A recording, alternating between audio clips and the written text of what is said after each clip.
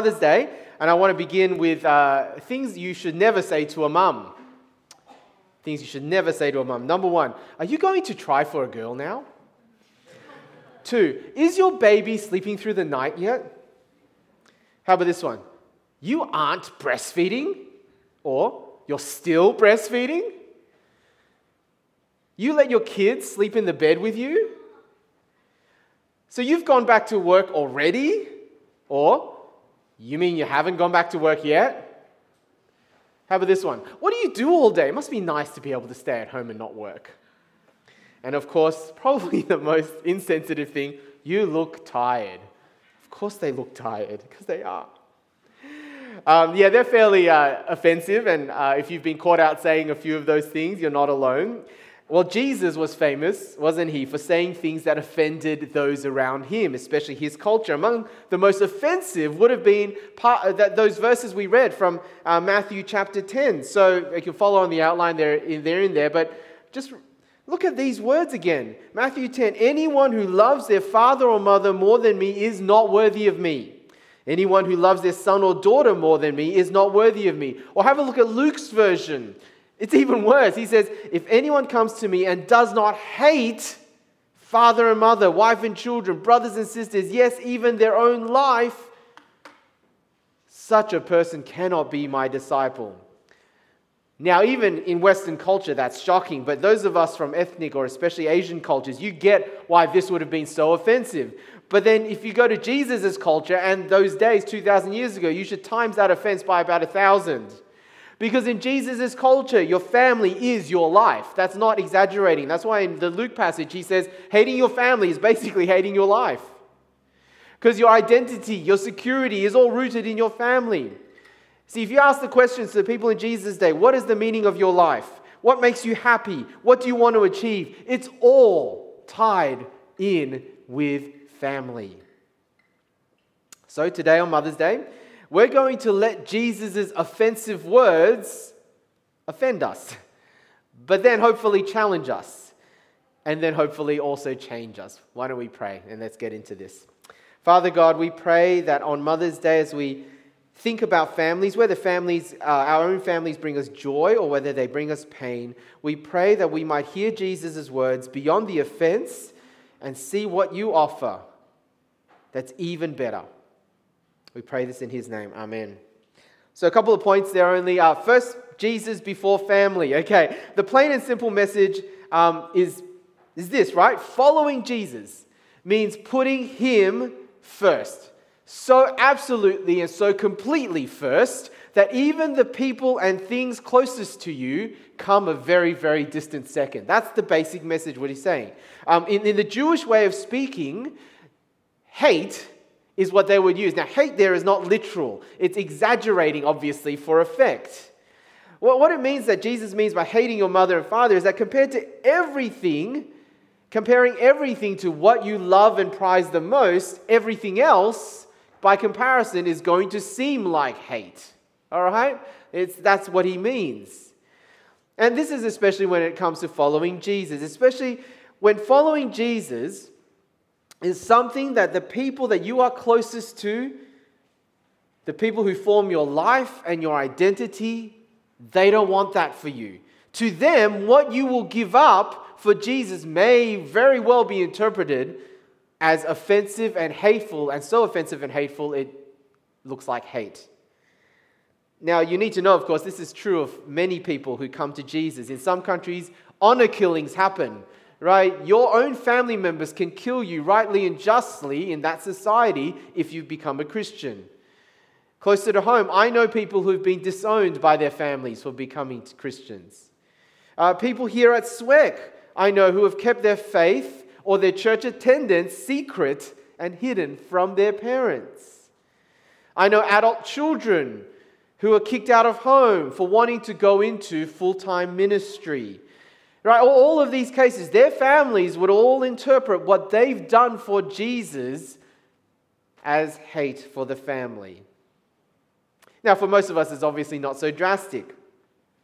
But I think it is important to recognize how easy it is for the rest of us to make the good blessing of family into an idol And Pastor Marshall spoke about this a couple of weeks ago. An idol is anything that is a God or Jesus replacement. So if you're married with kids or maybe with grandkids, you know what this means, right? Jesus must come first before your kids' success and happiness. Jesus must come first before your work and career, which I know is to provide for your family, but Jesus still must come first. He must come first before your family's weekend plans and travel plans and leisure plans. He must come first before your retirement plans with your spouse, as good as they might be. Now, for those who are single, especially if you're an adult, it may help you to know that there is a difference between honoring your parents and obeying them. Have you heard this before? It's actually really important. There is a difference between honor your parents and obeying your parents if you're a single adult child, or even if you're married. Let me simplify for you because it may sound a little bit surprising. The first things first, if you are a dependent child, okay, the Bible's pretty clear in all these passages about households that God wants you, children, dependent children, to honor your parents by obeying them in pretty much everything. Okay, so dependent children, there is no great difference between honoring your parents and obeying your parents. God wants you to obey your parents in pretty much everything unless they are asking you to do something that disobeys God. Okay, that should be pretty obvious. But here's the thing. If you are an independent adult, and obviously you're still the child of someone, but you're an independent adult, guess what? Honoring your parents does not mean you have to obey them in everything. You got that? I know that might sound shocking to you, right? But the Bible makes a distinction. Everyone is to honor their parents, but not everyone needs to obey their parents in everything, especially because you are now an adult. Because guess what? It brings very little honor to your parents if you don't act like an adult and you aren't empowered to make your own decisions. I mean, no parent of a 30-year-old is honored if that 30-year-old can't do anything without checking with mummy. You don't look very good as a parent if that's your 30-year-old son or daughter. But see, a lot of you are in that kind of, well, I'm over 18, so I'm like legally an adult, but I'm living at home and I'm largely dependent on my parents. So what do I do there? Well, that's a tricky gray area. But maybe this is an encouragement for you to work hard at honoring them by becoming more independent. Okay, I know it's easy just to sponge off your parents for life, but work at honoring them by becoming independent. That's not just finances, okay? It's not just living out of home, because quite frankly, who can afford to live out of home in Sydney nowadays, right? But I mean this, finish your studies, right? Finish uni or studies, whatever it is. Go get a job. Learn to drive. Learn to cook. Learn to do your own laundry. Move out, or, again, in Sydney it's hard, financially contribute to living at home. That are good indications that you've become financially and personally independent. All right? And that is honoring to your parents. And once you're at that stage, you understand that honoring your parents does not mean I need to obey them in everything. And so that's really helpful if, especially your parents, are not followers of Jesus or are really pressing hard for you to do things that you think is not honoring to Jesus. You don't have to obey them in everything to honor them if you are in that category, if you're an adult child. But the point is this, Jesus must come first before family. However it is, it works out for your family. And it's supposed to be uncomfortable, okay? If you're like, oh, yeah, it's supposed to be uncomfortable. If it doesn't hurt at some point, then we probably haven't grasped how radical and offensive Jesus' words are supposed to be. And of course the question is why, right? I mean, our biological families are such a part of our lives. They are God's gift to us. They are. So why would Jesus ask his disciples, all of us, his followers, to give up those things, our families? Well, the main reason I'll come to in the next point, and that is that Jesus will give you back something even better. But now, remember this is idolatry, that is when you replace Jesus with something. And idolatry is at the heart a disordered love. You got that? A disordered love. That means blessings are good things, and they're the ones that become idols.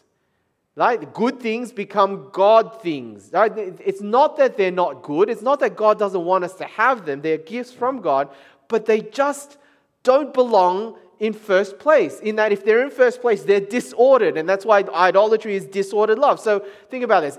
When I let go of idols, I'm actually reordering my loves. And that's a good thing. When I let go of idols, I'm actually freed up to enjoy these blessings properly in their proper place. They were never supposed to replace God, never supposed to be number one. So when family is ordered rightly so that it's no longer an idol, guess what? That's actually not just good for us in our relationship with God. It's actually good for them, their families, our families, even if they don't see it. All right, now I'll give you an example in my home. For my kids, we keep church times on Sundays free from sport, tutoring, family outings, or even their friends' birthday parties. That's just always been the case. Now, they do complain, except about the tutoring thing. No one complains about not having tutoring, right? They do complain. But you see, for us, it's important as a family, and it's good for them to learn that Jesus does come first. And this is how we express it. Now, for some of you, learning to have boundaries as a grown-up son or daughter, i.e. saying no to your parents or your in-laws, guess what? That's not just good for you, that's good for them. Because codependency is not healthy. All right? And not having boundaries as an adult with your adult parents is not healthy, or your in-laws. See, reordered loves is actually good for them. So that's another reason why God wants us to let go of the idolatry of family. Okay, but let's go to the next point. This is the main reason why Jesus asks so much. Here's the principle. Anything Jesus asks of you to sacrifice, He will give back to you with interest. You got that? Anything He asks of you to sacrifice, He will give it back to you. He will give you not necessarily what you think, right? Oh, I gave up a used Mazda to Jesus. He's going to give me back a Ferrari? No, it doesn't work like that. But look what Jesus does say. He's going to give you back something even better, even more lasting. Look at Mark chapter 10. Then Peter spoke up, "We have left everything to follow you." "Truly I tell you," Jesus replied, "no one who has left home or brothers or sisters or mother or father or children or fields for me and the gospel will fail to receive 100 times as much in this present age. Homes, brothers, sisters, mothers, children, and fields, along with persecutions, and in the age to come, eternal life." Do you see, Jesus is promising, even in this present age, if you give up your most precious things here, family especially, you will get it back with interest. See, what Jesus is promising, and this is my second point, is He's promising those who make their own biological families come second after Jesus, Jesus will give you back something better, and that is what? A new family. So look at Mark chapter 3. Then Jesus' mother and brothers arrived. Standing outside, they sent someone in to call Him. A crowd was sitting around Him, and they told Him, "Your mother and brothers are outside looking for you." "Who are my mother and brothers?" He asked. Then He looked at those seated in a circle around Him and said, "Here are my mother and brothers. Whoever does God's will is my brother and sister and mother." All right, see, Jesus brings all of His followers into a family far greater and even better than their biological families of origin. And so the rest of this sermon is going to flesh out and apply that, all right? Now, how do we apply that? Well, in some ways, the application is as simple as this. Love one another. But maybe going into a little more detail will help. How do we love one another? Let me talk about two things. Firstly, belonging, and then secondly, burdens. All right, being family means that you belong, not just to the family. I belong to the family. That's obvious, right? But here, even more wonderfully, you belong to each other. See, every Christian belongs to every other Christian. And I want to drum that home emotionally from the wise people at Marvel. So have a look at this clip.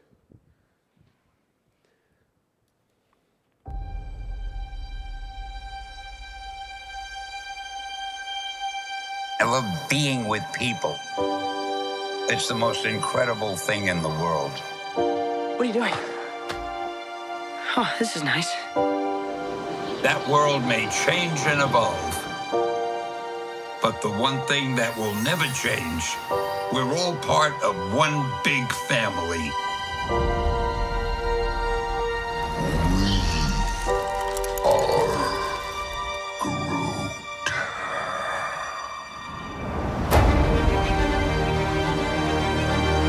That man next to you, he's your brother. That woman over there, she's your sister. Higher, further, faster, baby. That's right. We're all part of one universe Wakanda forever!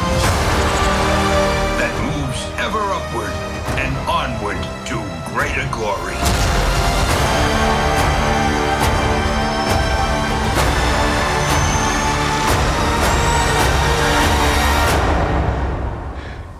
On your left.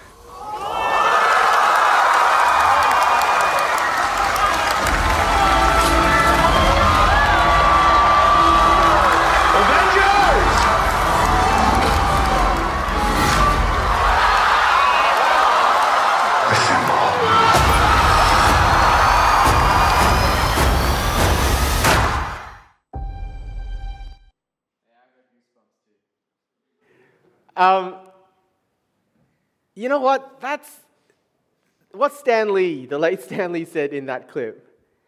It's obviously about the fantasy world that Marvel draws you in, and that's why it's so impacting. But it's fantasy for Marvel, but that's true for us. Pretty much everything he says is true for the family that you belong to if you're a follower of Jesus. Really, watch it again sometime.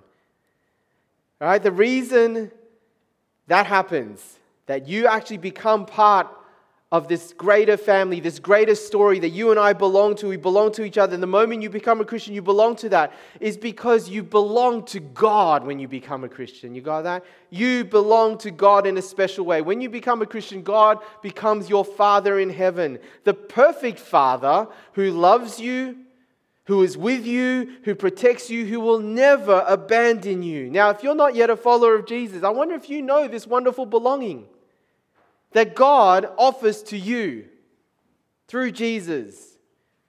And did you know that your search for identity and meaning, the answer to who am I and why am I here, it's answered right there. See, through Jesus, God answers the more important question. Even more important than who am I, why am I here? The more important question is, to whom do I belong? See, if you can answer that question, to whom do I belong, you will be able to answer the who am I and why am I here questions. And God's answer is, you know what? You belong to me. Look at this wonderful passage from Isaiah. But now this is what the Lord says. He who created you, He who formed you. There's some people right here or watching online. You need to hear this today.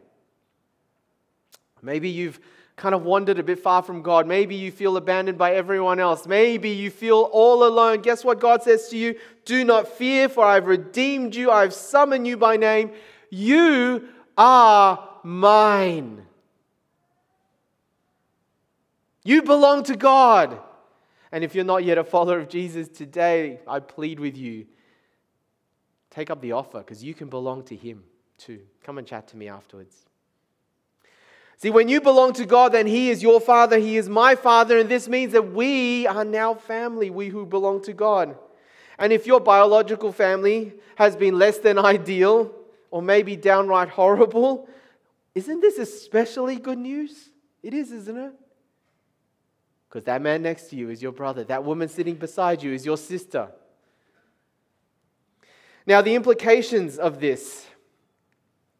Look at Romans 12. In Christ we, though many, form one body, and each member belongs to all the others. Okay? Belonging to each other as a family means that we are members of, another metaphor, one body. I belong to you, you belong to me. My life isn't just about me, your life isn't just about you. We are interconnected like the parts of a body. I realize this when I frequently get gout. Matt Chong, you know how I feel. My stomach, right? And what I eat is linked to my kidneys, which then hurts my feet. And when my feet hurt, the rest of my body screams out in pain. It's all linked. And societies that are family-based are often honor-shame societies. You know what that means? That means one person's success brings honor to the whole family, but also the flip side, one person's shame brings shame to the whole family. Now, this is true of your spiritual family too. We know, and our world out there certainly knows very well, how one Christian's bad behavior brings shame to the whole church and to Christ as well. So obviously this is very true when it comes to sin. If you think no one else is hurt by my secret sin, then you don't really understand this, do you? You belong to me, I belong to you. Your secret sin hurts me. My secret sin hurts you. Do you need to bring something out to confession? To someone else, to God? It's also especially true when it comes to conflict. Okay, I know some of you are going through some conflict, unresolved conflict with someone. That person is your brother or sister. And this conflict left unresolved, it affects the whole family. And it grieves our Heavenly Father. But also the flip side is true, right? We belong to each other, and so what do we do? Remember, shame, sin, conflict that affects everyone, but also successes. When one of us succeeds, we celebrate the success of each other. Now, that's harder than it sounds, because our tendency when someone else succeeds is what? We get jealous, right? No. We belong to each other. That person's success is my success. I rejoice with you, for you. When a brother or sister has what you do not have, a boyfriend, oh gosh, you would love a boyfriend, or a girlfriend, they started going out with someone. Be happy for them. Rejoice with them. If they have a marriage that you don't have, if they have babies, material things, success, a thriving church ministry, rejoice with them because they are family. When they succeed, you succeed. We belong to each other. Do you get that? So that's the first thing, belonging. Secondly, burdens. Look what Galatians 6 says. Carry each other's burdens, and in this way you will fulfill the law of Christ.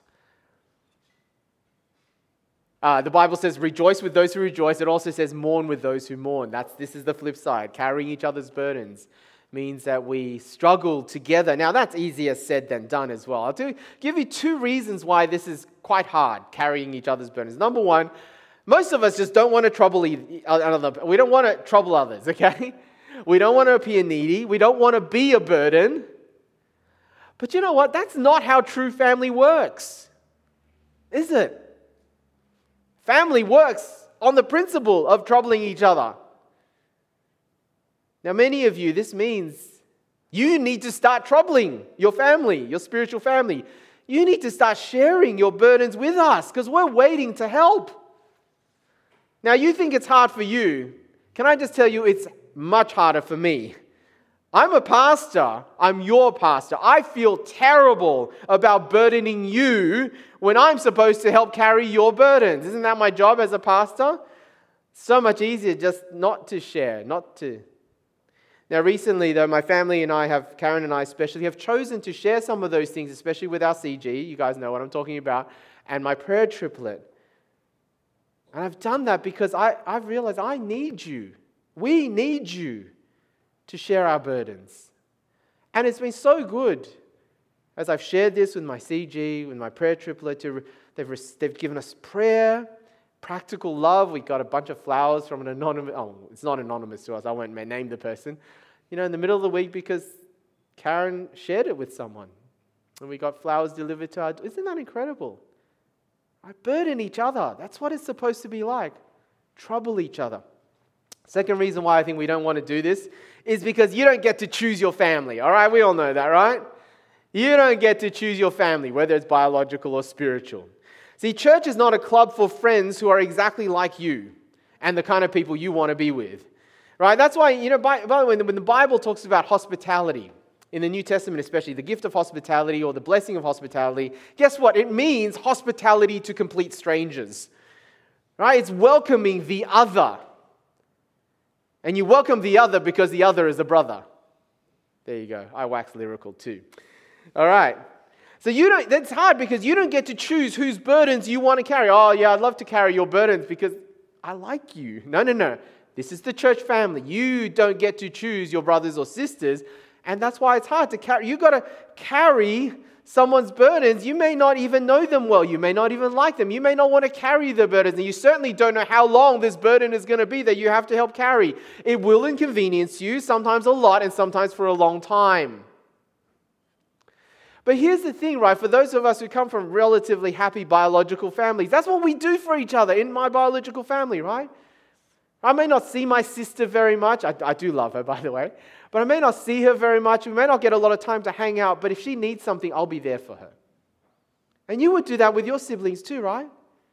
If you've ever supported a family member through long-term illness, unemployment, and mental health struggles, you do that for your biological family. Well, our Heavenly Father wants us to do that for each other. The writer and former pastor Francis Chan told a story about a gang member when he was pastor of a church. A gang member so this guy was part of a violent gang. He got saved, became a Christian, got baptized in the church. It was great. But then about a year later, kind of disappeared.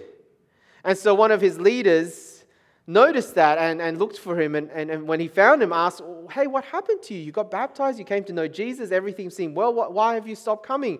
And this former gang member said, I had the wrong idea about what I thought church would be. I thought church would be like family, a different kind of family. You see, when I was in the gangs, we hung out together, we watched each other's backs, we took care of each other, we committed to each other 24/7, not just 2 meetings a week. When I got here to church, it was like each one was on its own.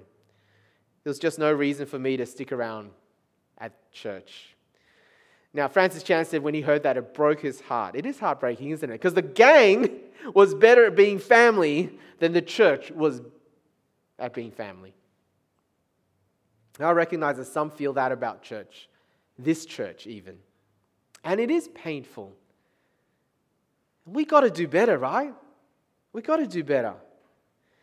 And we're never going to until we realize how much I need you and how much you need me, and how much we all need each other because we belong to each other and we carry each other's burdens. So let me apply it to different age groups that are among us. If you're in high school, if you're a youth or you're a young adult, you need your spiritual family, especially if you've come from a non-Christian home. You need your spiritual family. So find older brothers and sisters and spiritual mums and dads and get to know them. And the best way is firstly through community groups, but also just getting outside of your clique groups.